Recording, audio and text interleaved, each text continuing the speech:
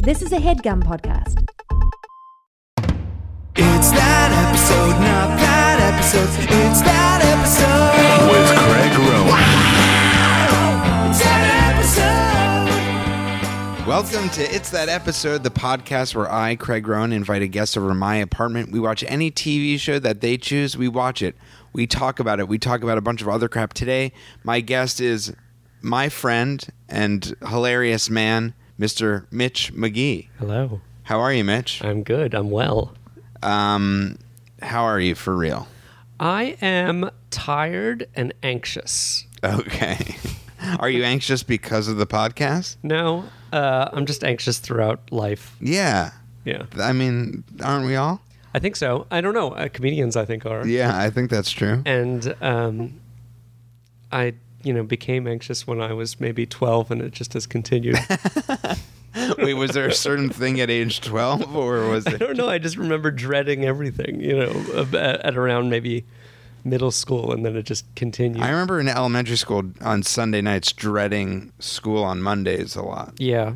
I would save all of my homework until Sunday, and then that's when The Simpsons was on, and so it was kind of like, oh, fuck, and I want to watch television, and now I have to do this whole glut of homework that is amassed, and it's just a pain in the ass. And So what did you do? I just, I copied off of someone else's Oh, work. yeah. Those were the days. Now, Yeah. and today, you can't copy off of someone else's work. You have to make your own things. Yeah, I mean... Right? I mean, life has, new and more interesting problems. Yes, that's true. That's true. I guess bigger problems. Yeah. I mean, there's something about the regularity of at least with college, having an environment that was kind of prescribed was kind of nice, And now we're just let out into the open, and it's a little bit harder to figure out what the fuck's going on. Yeah, I mean, if I didn't have to make money, I think things would be easier. Yeah, I think a lot of people think that would be. It would just be like, hey, what should we do today? Yeah. Not racking my brain. How do I make those Benjamins? Right. Like I realized coming out of college what a sheltered and kind of privileged existence I led, and like how, people always say upper middle class, but Right. if you were to divide it, you would probably say upper class if your parents paid for your college and stuff like that. Sure. And so just having that freedom to just dick around for a large period of time in my life, and then sort of being, shuttled out into the world and having to kind of, oh, fuck, everything that I like to do makes absolutely no money. Right, but the stuff that you make is great. If people who are listening don't know, Mitch has some hilarious and great works on the internets that are some of my favorite things that exist in the comedy world. Thanks. Including your character Mitchell, Right. who takes things out of drawers. Yes, in his study. In Welcome to My Study, which I think, transitioning to what we're going to watch, sort of feels a little bit in the world of what we're going to be watching today. Totally. And you decided to watch some Mr. Rogers. Yeah, I mean, my original idea was to watch a MASH episode, but because I grew up when I was little just watching MASH 5 times a day. For some reason, in my corner of Massachusetts, they played it 5 times a day. That's a lot.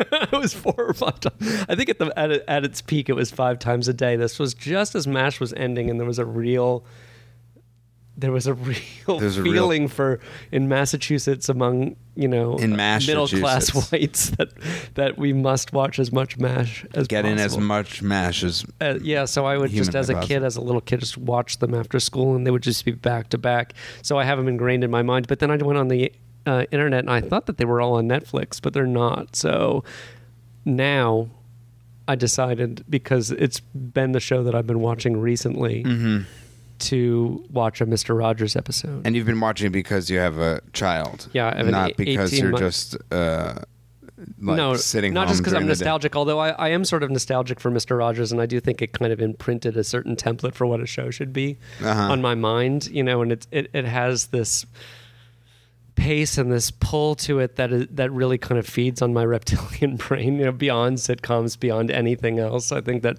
Mr. Rogers had this enormous influence on what I find captivating or entertaining. Now, did you, when you were a kid, how do you? Do you remember actually watching the show? You know, because it's at such a young age. Like I remember, I remember watching it, but I don't remember a lot of specifics. I from the show. remember abandoning the show. I remember that it became very uncool at a certain point, and that time was like first grade, you know, or kindergarten. I think that the show is designed for people who are.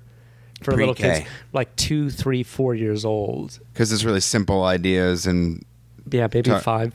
It's simple ideas. The camera work is completely rudimentary and simple. The concepts and how things are introduced are very simplistic and obvious, and the pace is very slow. And that, I think for someone who's anxious, is... an incredible salve, you know. Right. It's sort of meditation. It's sort of pre-Bob Ross, ASMR kind of goodness for anxious children. Are you susceptible to ASMR? I am. I'm one of those people. For people who don't know, that's like, how would you explain that? It's a kind of numbing, tingling sensation that comes over starting in your head and kind of coming over your body. But when you hear somebody sort of whispering? When you hear someone, it can come from a number of different triggers, but the most common one I think is sort of a soft, reassuring, monotonous voice. That's so bizarre. It sounds awesome. Yeah, it feels like, and I'm not a big drug taker, but I remember, and so this is going to sound so lame because it shows just how little a drug taker I am, but when I had my wisdom teeth taken out, I sort of amassed a supply of Percocet. Okay. And we would just do them recreationally until they wore out, you know. I think people do that probably. Right. And that kind of numbing, warm, reassuring quality that you know, so over the counter, or not over the counter, prescription opiates lens is a lot like ASMR. This feeling of just how good, tingling, relaxation and sort of a meditative calm. You know? That sounds so great to be able to have that feeling without that aid of narcotics. It happened a lot more for me when I was little, and then just slowly went away, and now it'd be once in a blue moon. Have you ever watched those ASMR videos where it's like people being like, "Hey, how are you? I'm going to bed now." I did. I tried to get it back by watching a number of those videos, but they didn't do it. Well, there's something. I think it ends up mixing with a sexual feeling. That's what when I've heard those, I feel like there's something weirdly sexual about them. Yeah, and I don't think that, and maybe this is why it happens more when you're a kid, that if you have a woman who is just kind of being nice and whispering to you and treating you nicely and applying things to your head, I think that you can start to interpret that as her coming on to you, and it sends the wrong message, and so you can't quite feel the ASMR. It mixes and corrupts and contaminates the normal ASMR feelings. You're a purist. Exactly. You're an ASMR purist. But then it's funny because I tried to do it with like the guys doing ASMR, and I'm like, well, this isn't. This isn't right. Yeah, so I don't know. You know. Gosh, well, we need to solve that for you.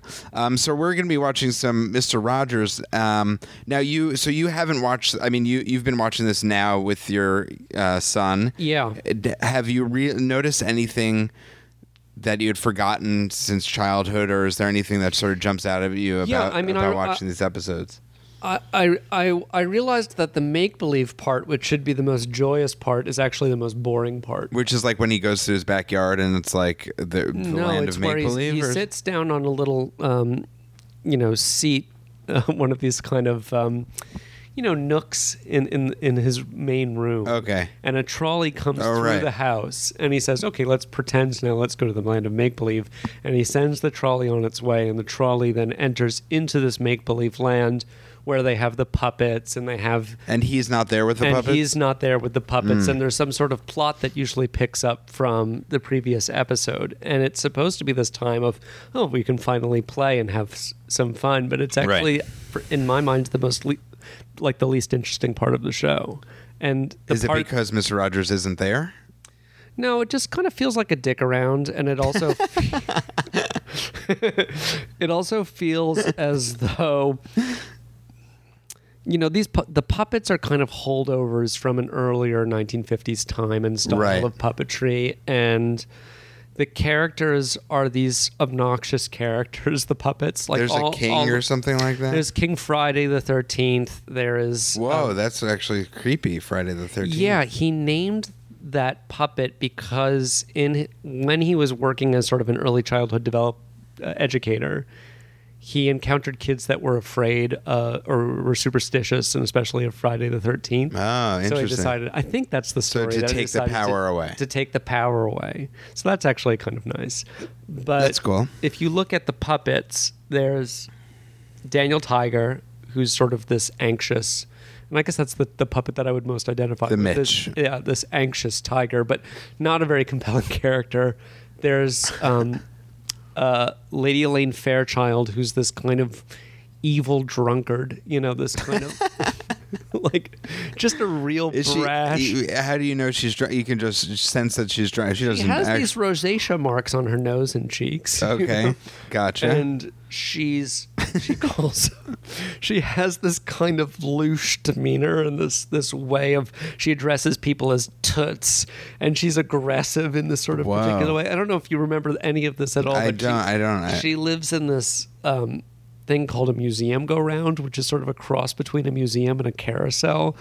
There's a lot of bizarre details throughout the land of make-believe that are disturbing, and also the narratives are incoherent, and you have people from the real world entering as slightly different characters in the land of make-believe too. It's just an odd topsy-turvy kind of situation where there's nothing, and there's also nothing compelling about it. Right. But, you know, at the beginning of the show, he usually comes in with some kind of object or introduces some kind of theme. Like we're going to be watching about pets. Exactly. And he'll talk about it, and then they'll often go on a little field trip to observe something about that theme, or they'll see a little film based on that theme. And all of that stuff is kind of gold for me. And then he'll come back from Make Believe and do something else where he some kind of reassuring kind of teaching lesson for kids, and then send you on your way. And all of that stuff, I think, is really the meat of Mr. Rogers. And do you notice what your son likes or dislikes about the show? Does he like the Land of Make Believe? Is he like his dad? You know, I think that he likes moving images on a screen. Right. And that he likes trucks and cars and things that go. So when the trolley comes up, or when you move through the model of that's cool. of the neighborhood, he loves all of that stuff. And I don't think he can really get behind narrative at this point. Right. So just those things that he can identify. And I think he likes the pace of it too, and that you're showing things to it's presentational. These kids, the presentational thing. I think he likes all of that. But I was advised by his pediatrician to not show really until he's 2 years old. So we're kind of I'm just feeding him television early. Whoa. But to do things that have this kind of slow pace. Right. So, because shows nowadays are probably so much quicker and crazier. And I don't know why the Fred Rogers estate allows this, but there's this spin-off show now that PBS does called Daniel Tiger's Neighborhood. Okay. That's an animated show. And it's very like a modern animated show, but it's a Daniel Tiger in a Fred Rogers sweater with all of the friends that kind that's of so correspond, weird. Yeah, to the land of make believe, and then it's kind of jarring and fast, or it feels fast paced to me in comparison to Mr. Rogers, and I think it's kind of awful. The Fred Rogers family must be rolling in that dough. Yeah, I don't know. They got to be rolling in that dough. They're rolling in that tiger dough. Yeah, it's funny because you would think that Fred Rogers, or at least in my mind, and this was in kind of the 80s, early 80s, where the word gay was just thrown around like nobody's business. Right. But you're just like, oh, well, Fred Rogers, that gay, he's gay. You know, the kids. That's what the kids would say. The kids would say it.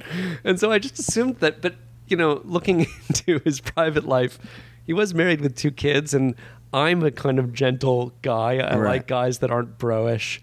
And it was actually a good template that you could be sort of a sensitive, low-key dude. Oh, yeah. And be called and be heterosexual and be called gay by every middle schooler in America.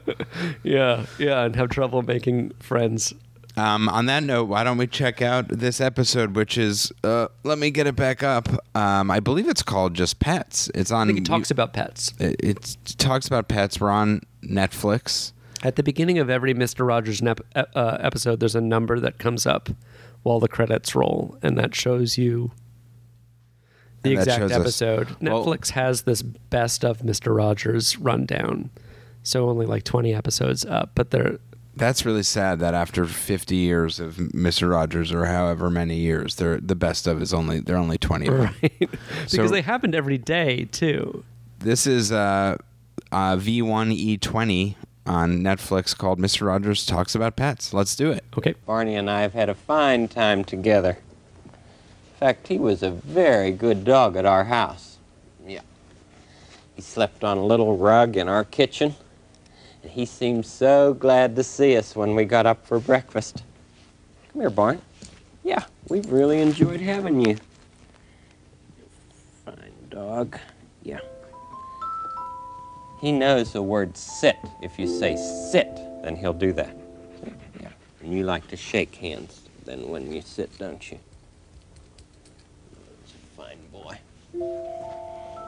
You know, I've seen some things in my neighborhood that I hadn't even noticed before, just because I took Barney for a long walk. We walked through some alleys and some play parks. Remember that?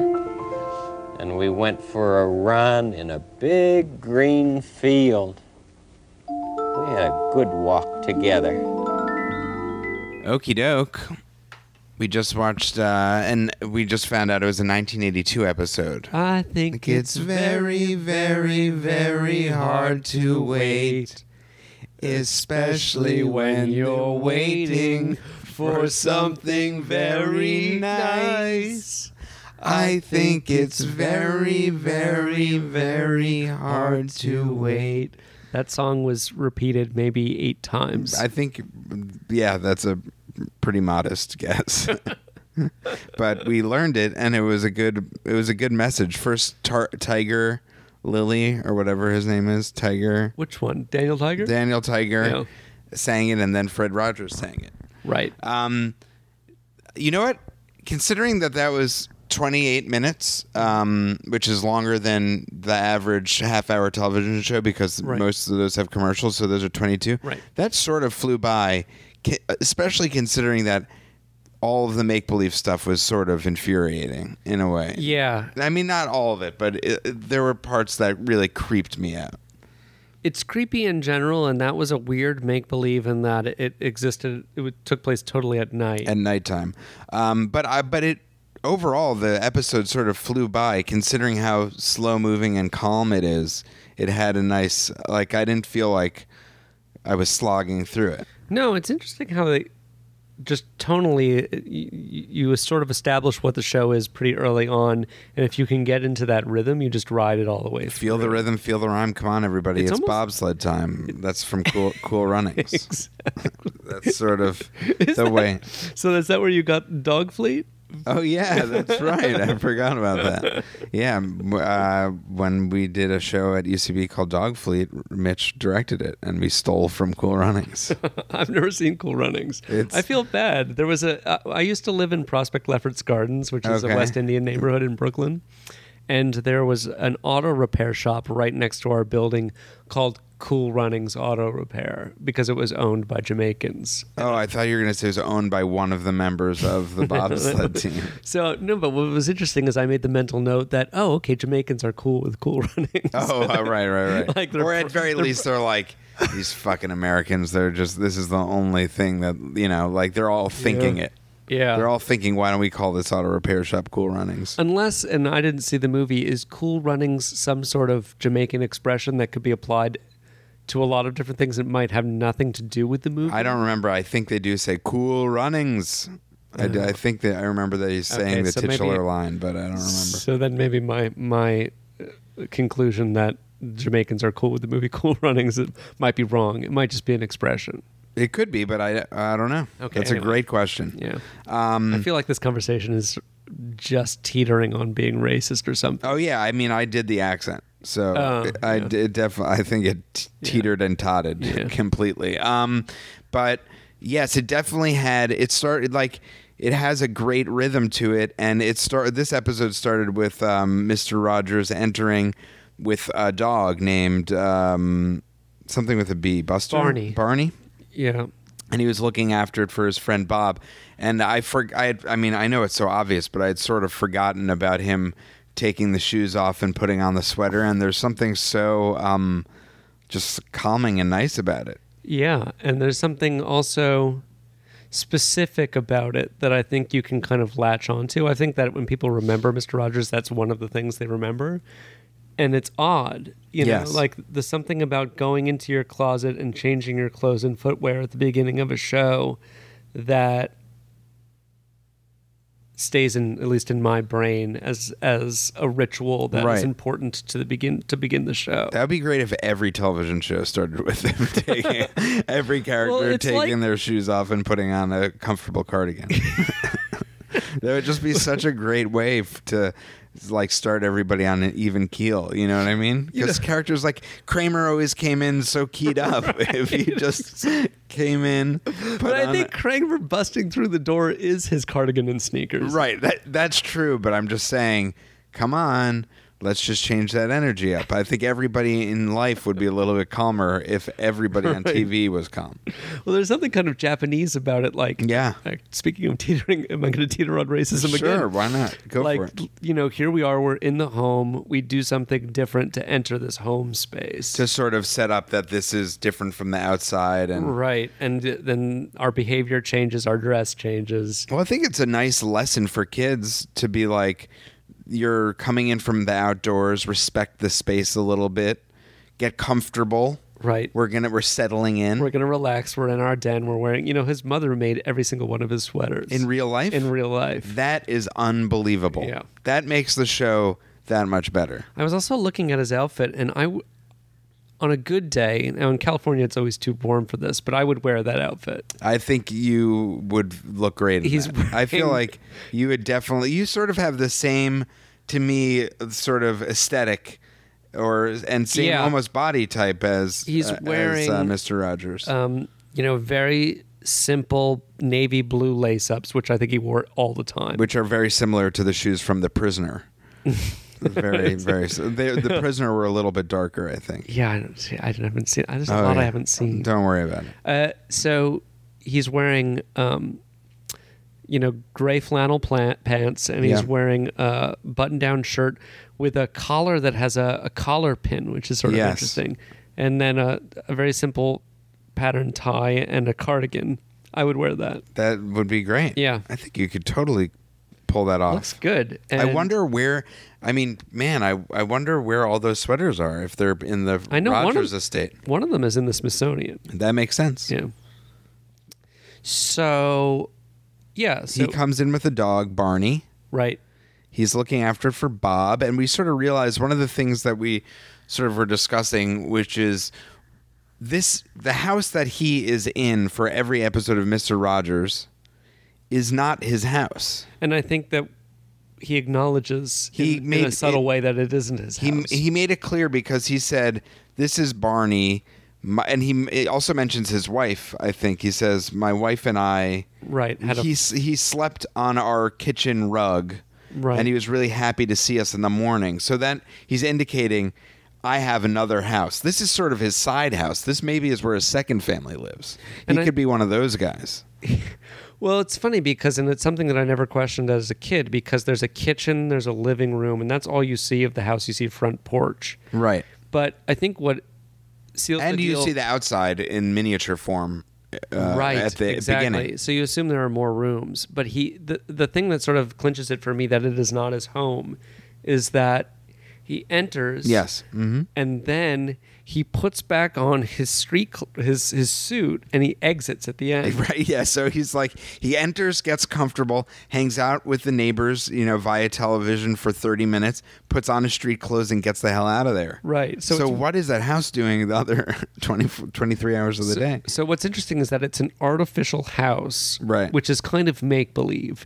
And within that artificial house is another portal to make. Well, here's the even further to prove that theory is when he's sitting on his bench and the train to make believe passes him, he says, "Okay, now go to the land of make believe." The trolley goes, as you just said, and it goes outside. Right. At the end of the episode, when it so we know that trolley is the indicator for the land of make believe. Right. And then we see it in the land of make believe. When we pan out at the end of the episode and we see the whole neighborhood, the trolley goes through the neighborhood. Right.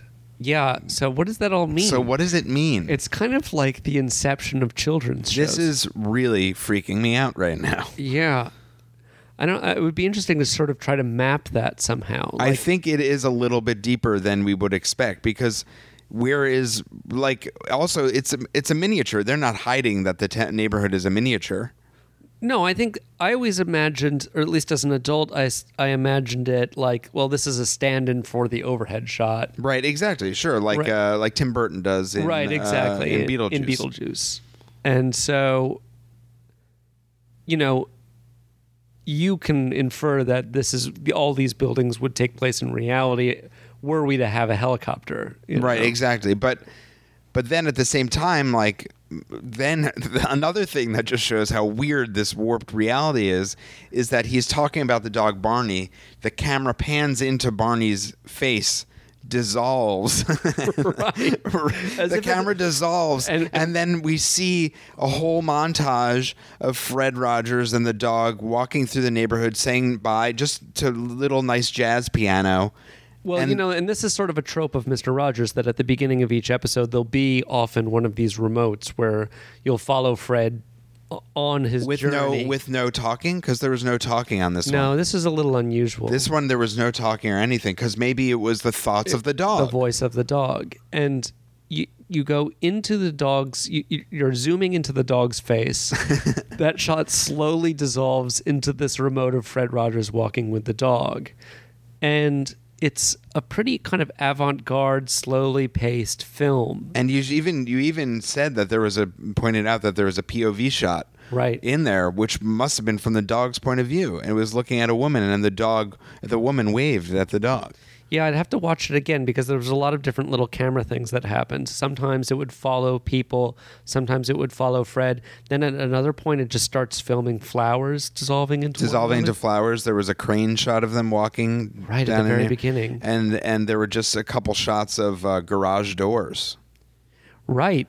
This kind of just abstract pattern moment. It was actually kind of an interesting little movie. Yeah, it was. And as we were watching it, I was fully engaged the entire time. It must have been like a 2-minute piece, something like that, 2.5 minutes. Yeah. No dialogue, nope. all piano music, a dog and a person walking, and I was engaged. Yeah, I would see an entire show like that. Maybe not just the dog, but I would see 5 short films stacked together. Yeah. I feel like it's very, much slower, but sort of like early Jim Henson-y type stuff too. Short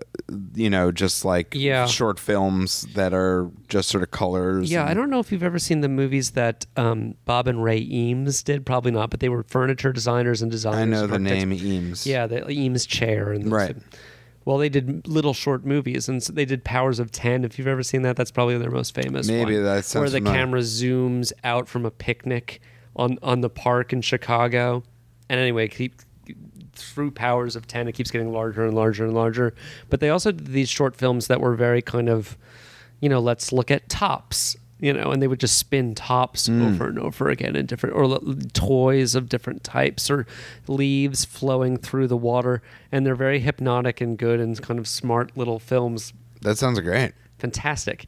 And this kind of reminded me. I have to. I've had the Eames documentary on my Netflix queue for years, and I still haven't watched it. I think I've seen it. It's worth seeing. I need to watch it. Yeah. I need to finally watch it. Ray was a woman, so there was a married couple, Bob and Ray. I think the guy's name was Bob. And Bob and Ray is also a comedy exactly. duo. So I might be confusing them with that. It's definitely Charles and Ray. Charles and Ray. I was thinking of Bob and Ray, the comedy duo. Right.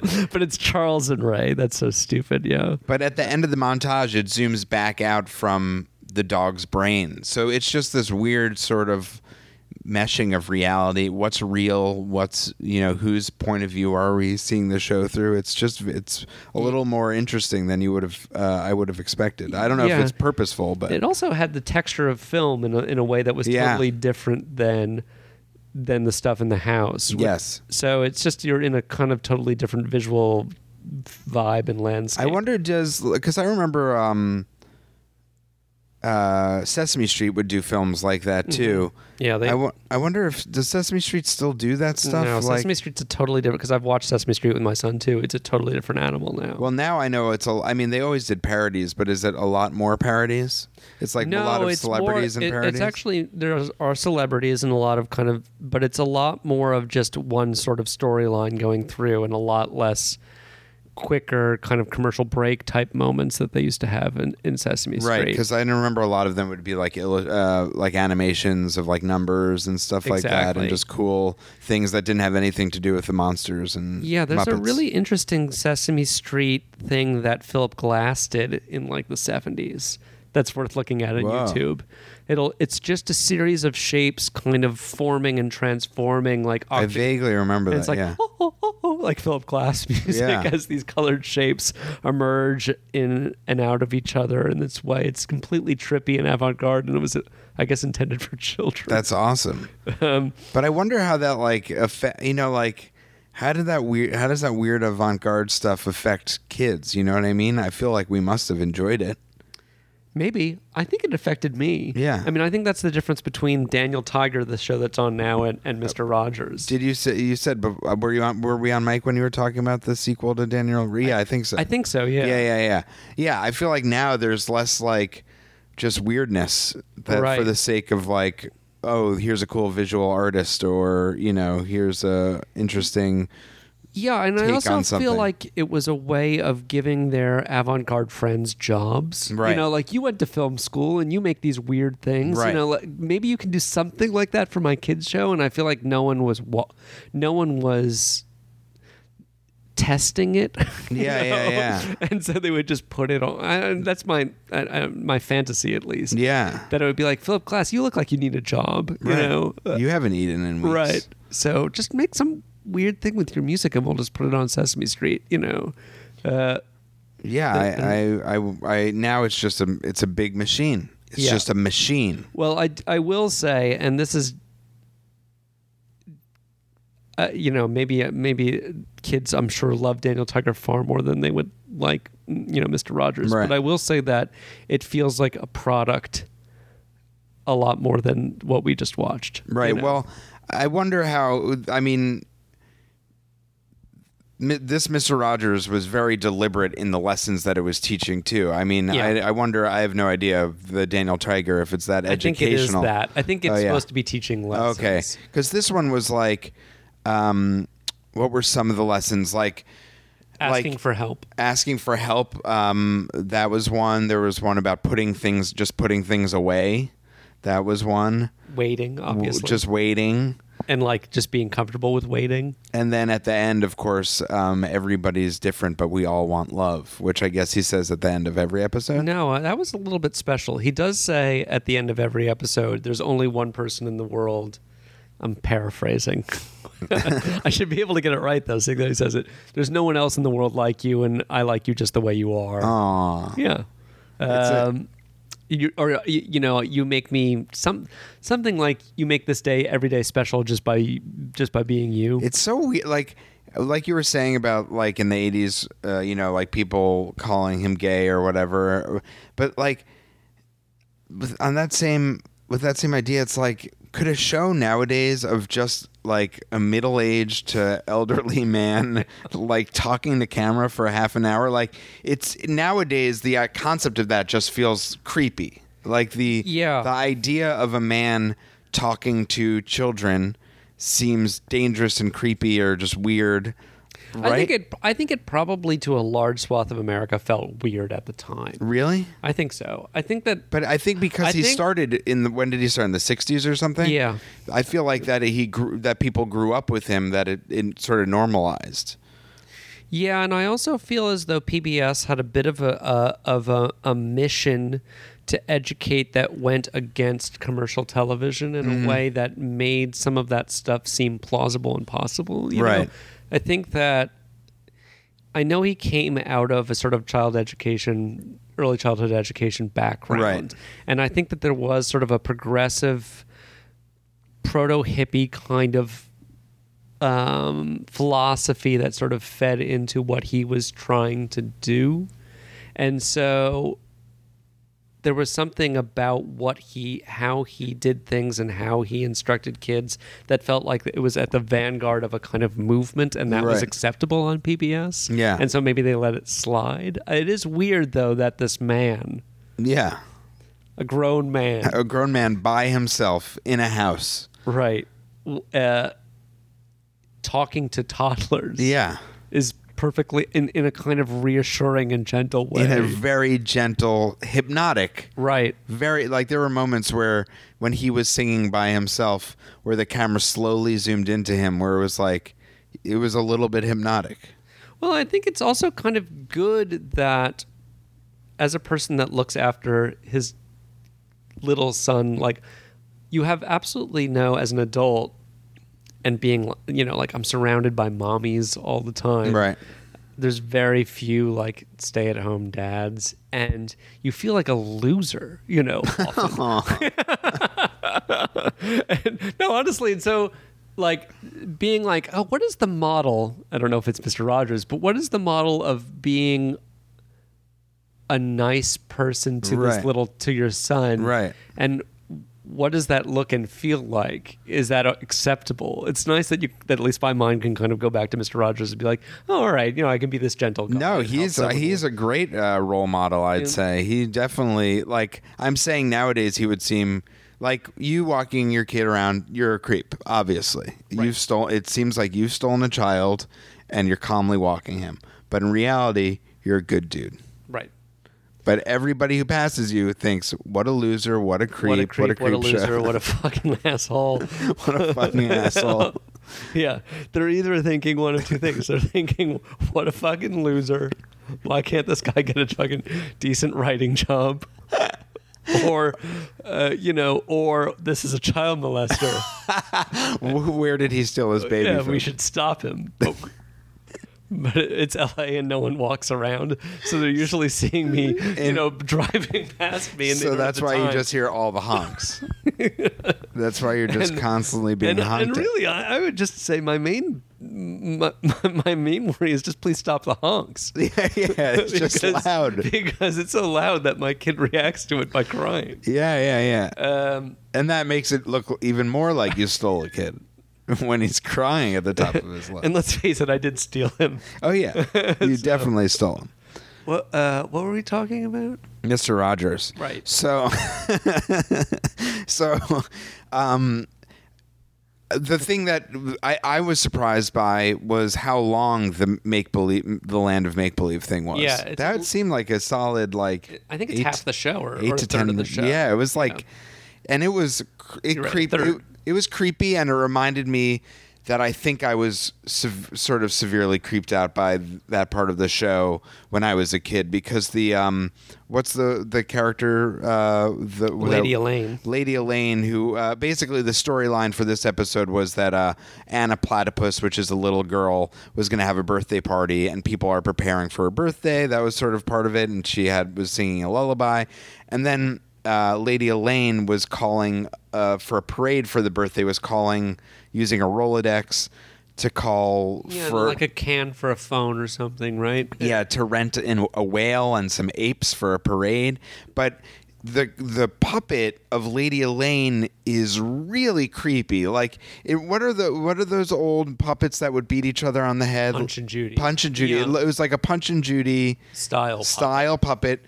As you said, with the rosacea, with the pink thing, and it's voiced, as you pointed out, by Mr. Rogers, and it sort of sounds like Yeah. It's just I'll just do that. Yeah, I can't even do it. Yeah, it's just really creepy. I Like think the that fact, was there's very something strange. kind of Mike Myers, Halloween about the puppets. Oh, Mike Myers, from Halloween, not from Wayne's World. No, like the fact that they're just these mute. Yes, the mouths don't move on any of the puppets. Right. It gives except for Anna Platypus. Yeah, a couple of the puppets, they can move their mouths, but most of them, their mouths don't move, and their eyes don't move, obviously. And there's just something dead about Daniel Tiger looked dead and creepy, also voiced by Mr. Rogers. Right. But the Lady Elaine was like... She has very short cropped hair that looks deranged and like out of place. Yeah. And she is eccentric. She's like a drunk. But is it supposed to... Is there some... I mean, there has to be, from a child development point of view, has to be a reason she looks like that, right? Is it to be like even, weird-looking people are people too? I think that those puppets date pretty far back to the 60s, when Fred Rogers was sort of working in other television shows, honestly. And so I think that they just sprang from his mind.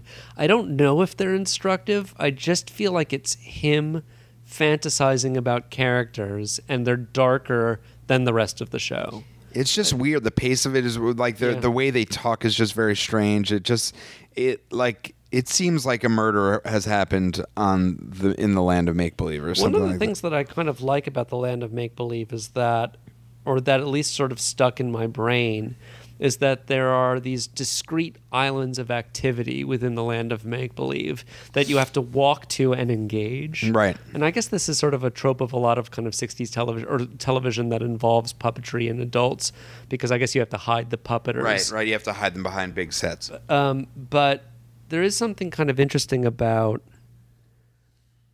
okay, now we're at the castle, and now we have to walk over to a clock and talk to puppets, and now we have to walk over to a tree and talk to puppets. Right. Just something about the gestalt of that I think is really compelling. But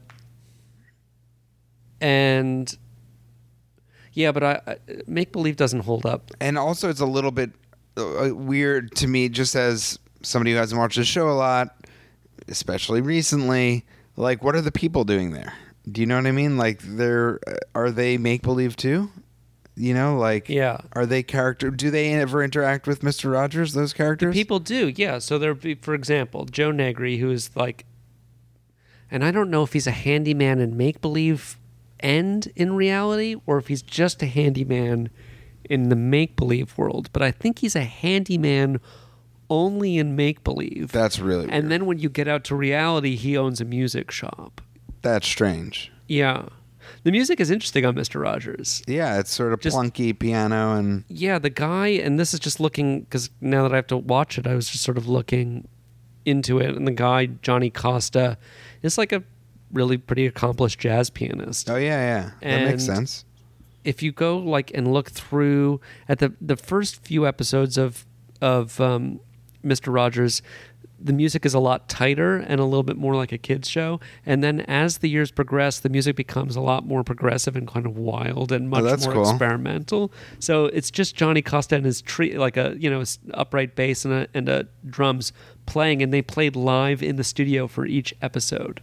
They played live while Mr. Rogers was talking and stuff? They played live while it was going on. That's really cool. Yeah, so they introduced that show with the same song.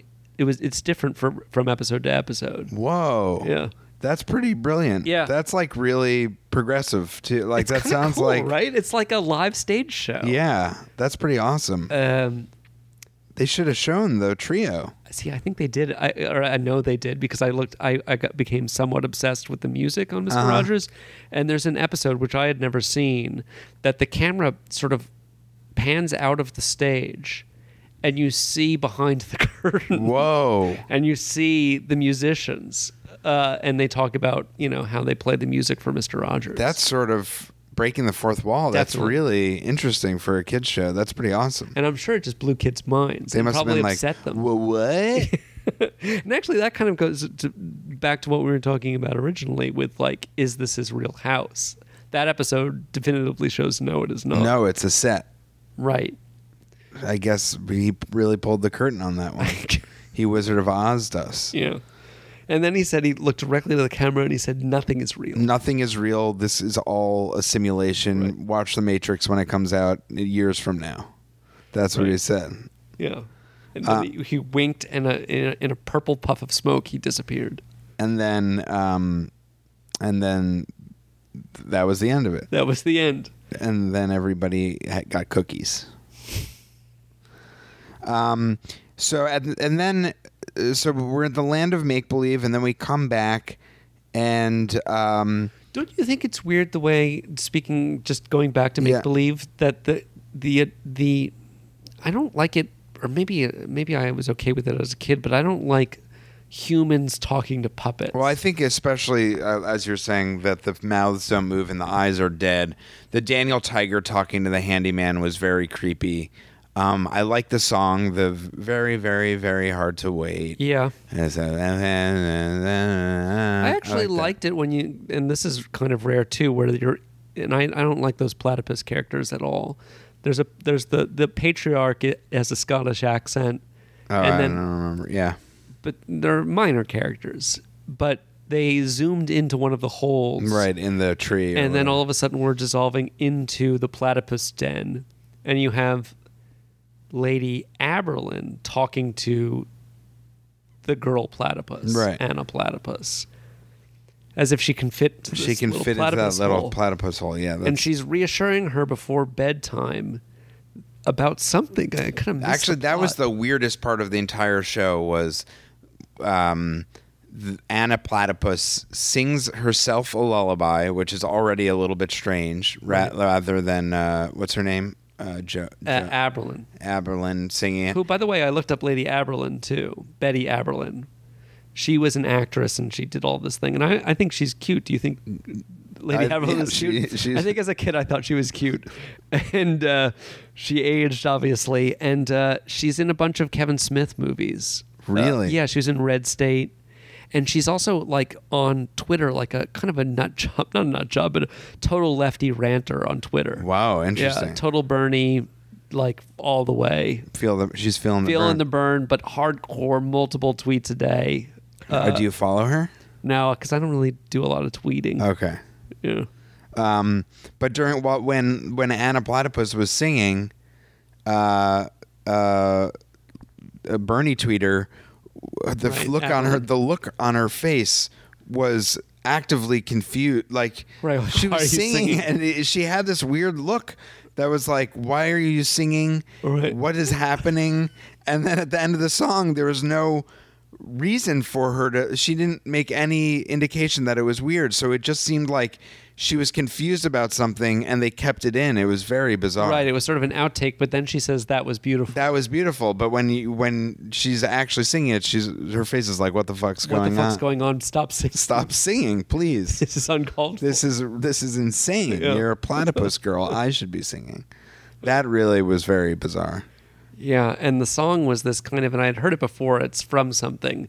This kind of minor key lullaby that was creepy on its own. I don't know music very well, but everything seems very minor key in this whole thing. Is that right? I think that the opening is not. It's just like, good feeling to know you're alive. Okay. But it's there's something that's not like so up that it feels like yes. Well, the very hard to wait song is creepy.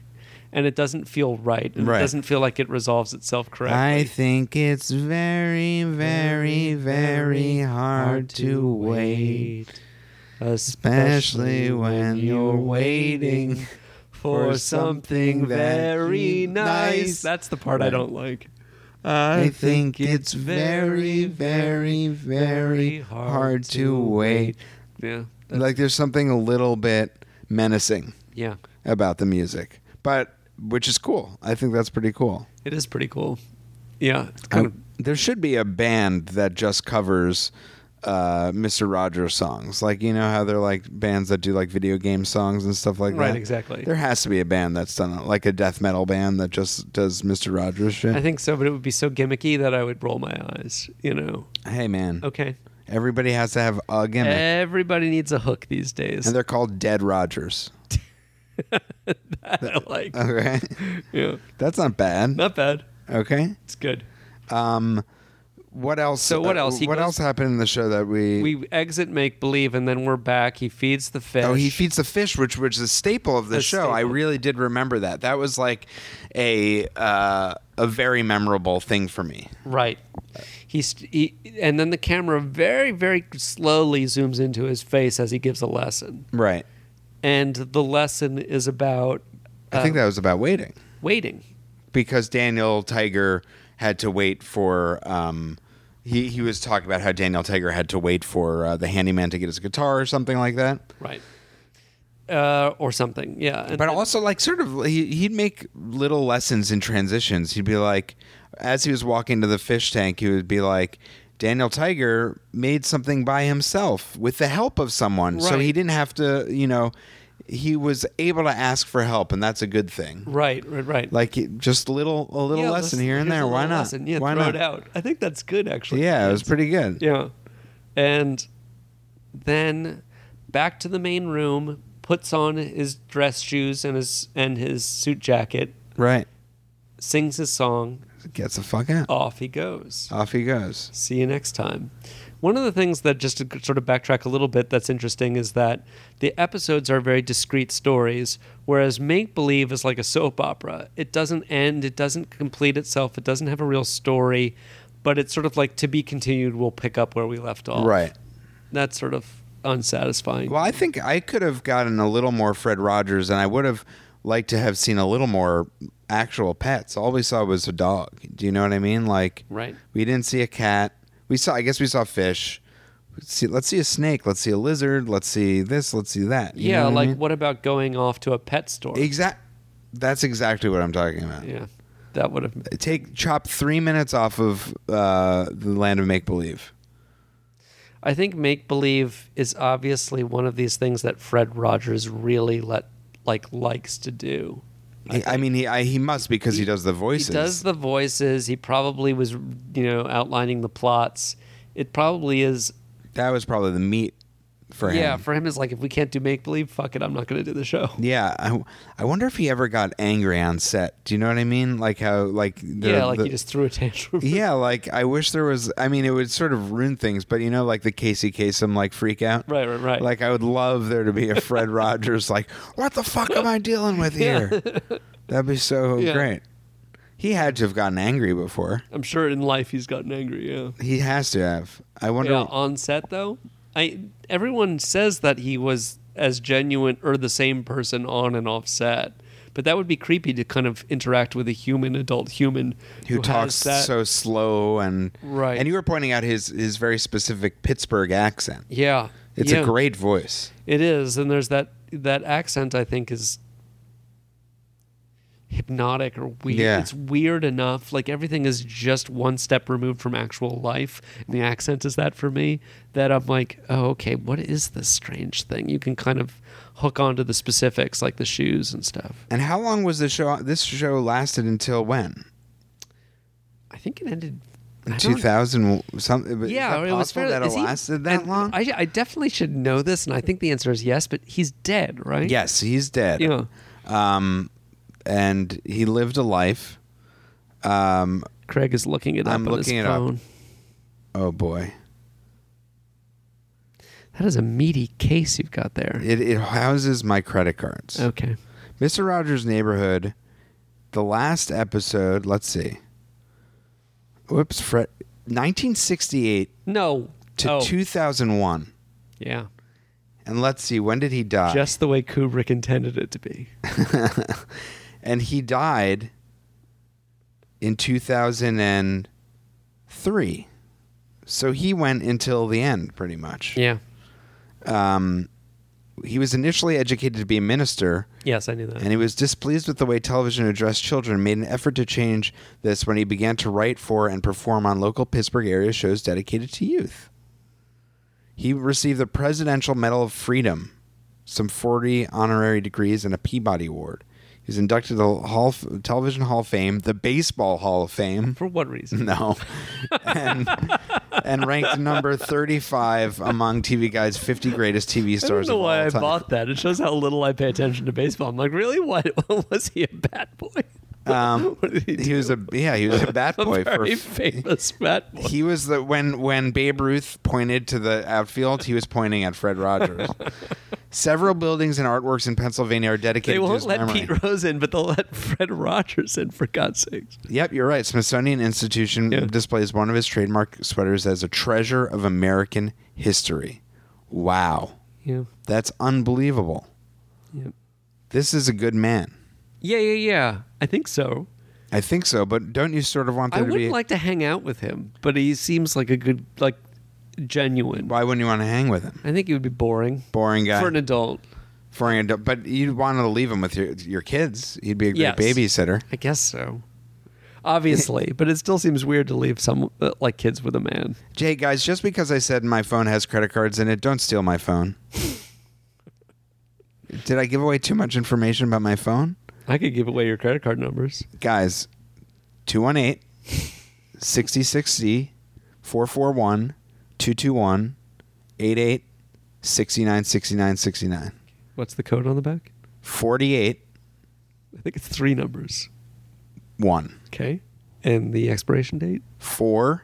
Fine. And then we need a 21. year. Okay. Great. 1983. Dude. So many hard copies of Hustler magazine I'm going to buy with that credit card. You mean vintage copies? I guess. On eBay. If you had to come up with a drinking game for Mr. Rogers' Neighborhood, what would be good times to drink? I think whenever a lesson is that too hard to even gauge? I think whenever he addresses the camera with the neighbor, I think would be an okay. Okay. Like you, what do you think? I wasn't prepared for such a question. It would be nice to have different drinks for different moments of the That would show. be interesting. Well, I think anytime he says, asks a question of the audience is a good time. That would be great. Anytime I don't know, does he say the word neat? I feel like that's a word that I feel like that there might be a trigger word that he should say or something like that. Yeah. Is there something that you found that he says a lot? I feel as though he's always asking people, do you ever X? Oh, yeah. That's a great, yeah. Well, in this one he was like, do you ever think about what you want for your birthday? Right. Or something like that. Yeah. And you're like, yeah, of course I do all the time. What the fuck are you talking about? Motherfucking human being. Duh. Jesus Christ. What else would I dumbass. fucking... Go back to your fucking trolley. Yeah, you fucking weirdo. You're not here to ask questions. You're here to entertain me with your magical land of Do your make-believe. freaking job. Yeah. Get out of here. Yeah. Put your fucking sweater on and get in there. Go home. And You're go to the through. Baseball Hall of Fame. Yeah. What would be a good drink? I'd feel like something in a fishbowl, like a big drink because of the fish tank.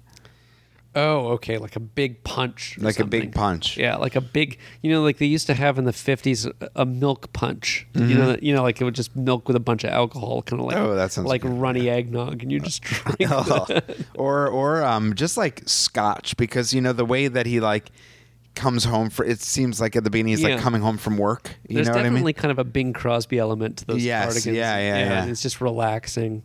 But he's relaxing in what the casual wear of the 1950s would have been. Yeah. But I like that he never really changed, In 2001, yeah. I wonder if he ever did a hip hop thing. He did seem to say "far out" in the voice of Daniel. Oh, he said right on. Right on. That's right. Yeah. Yeah. Yeah, I wonder if he ever said let's get jiggy with it.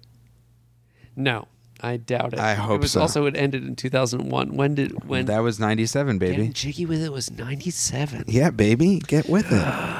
You got to get jiggy with it. That was 97. Yeah. Why was I thinking it was later? I guess because I say it to this day. Because you say it so much that it's blended every year together. For me, it seems so timeless. Well, I thank you so much for watching Mr. Rogers' Neighborhood with me. Is there anything that you'd like to either plug or just use this opportunity to say anything to the audience, the throngs of people that are hanging on every word? Let's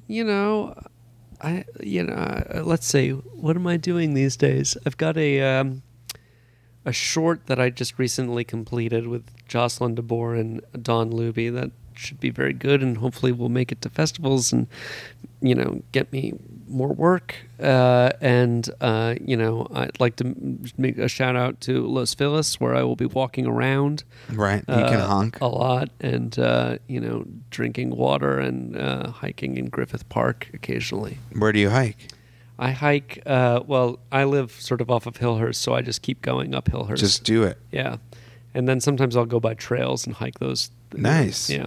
So you can just, if you're driving around, just honk it. Yeah, just honk and we can pull over and we can have a snack together. Do you bring your own snacks, or should the person bring snacks? No, I think it would be at Trails probably. Do you know Trails? No, I don't. Oh, I've heard of it maybe. It's like a little snack shop at the foot of Griffith Park. They must do great business. Great business. The food is pretty good, actually. What do you get? Pies? I get the pies. I get the scones. I get the quiche occasionally. That's not what I'd expect right at the trailhead. Right. Yeah, it's kind of a place where you get coffee and hang out before, like on the weekend. That sounds great. Yeah, it's fantastic. Why don't we go? All right. Let's do it. Well, thanks so much, Mitch. Thank you, Craig. Have a great, beautiful day in the neighborhood. Till then, I hope you're feeling happy. Till then, I hope you're feeling snappy. Actually, that's a very obscure reference because that was a song that he stopped singing. Oh, I didn't know that. Yeah, it was his earlier Exit song. I hope you're feeling snappy. It's really wrong, but actually he calls back snappy again in the Exit song that he wound up with, where he says, "We'll make a snappy new day." Oh, so he sort of is like nodding to it with being nodding to it. Exactly. Yeah. I know a lot about Mr. Rogers. You know a lot. Yeah. And so if you drive by Mitch, you can also find other information about Mr. Rogers. Or pull up the Wikipedia. Yeah, that's an easy way. That's the easier way. Right. Thanks again, Mitch. Thanks.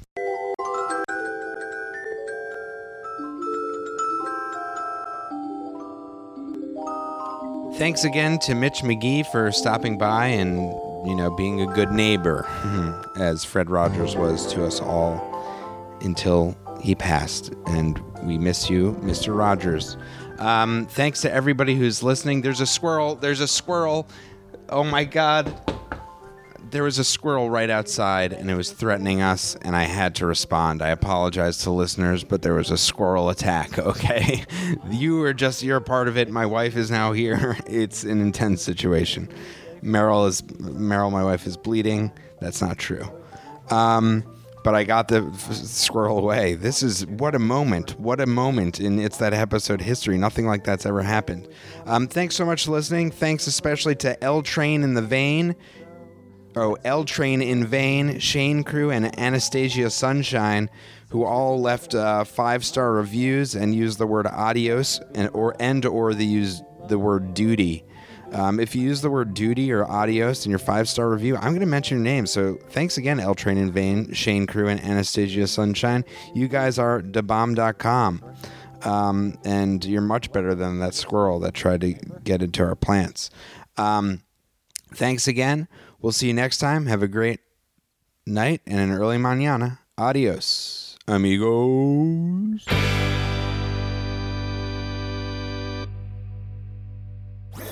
That was a HeadGum podcast.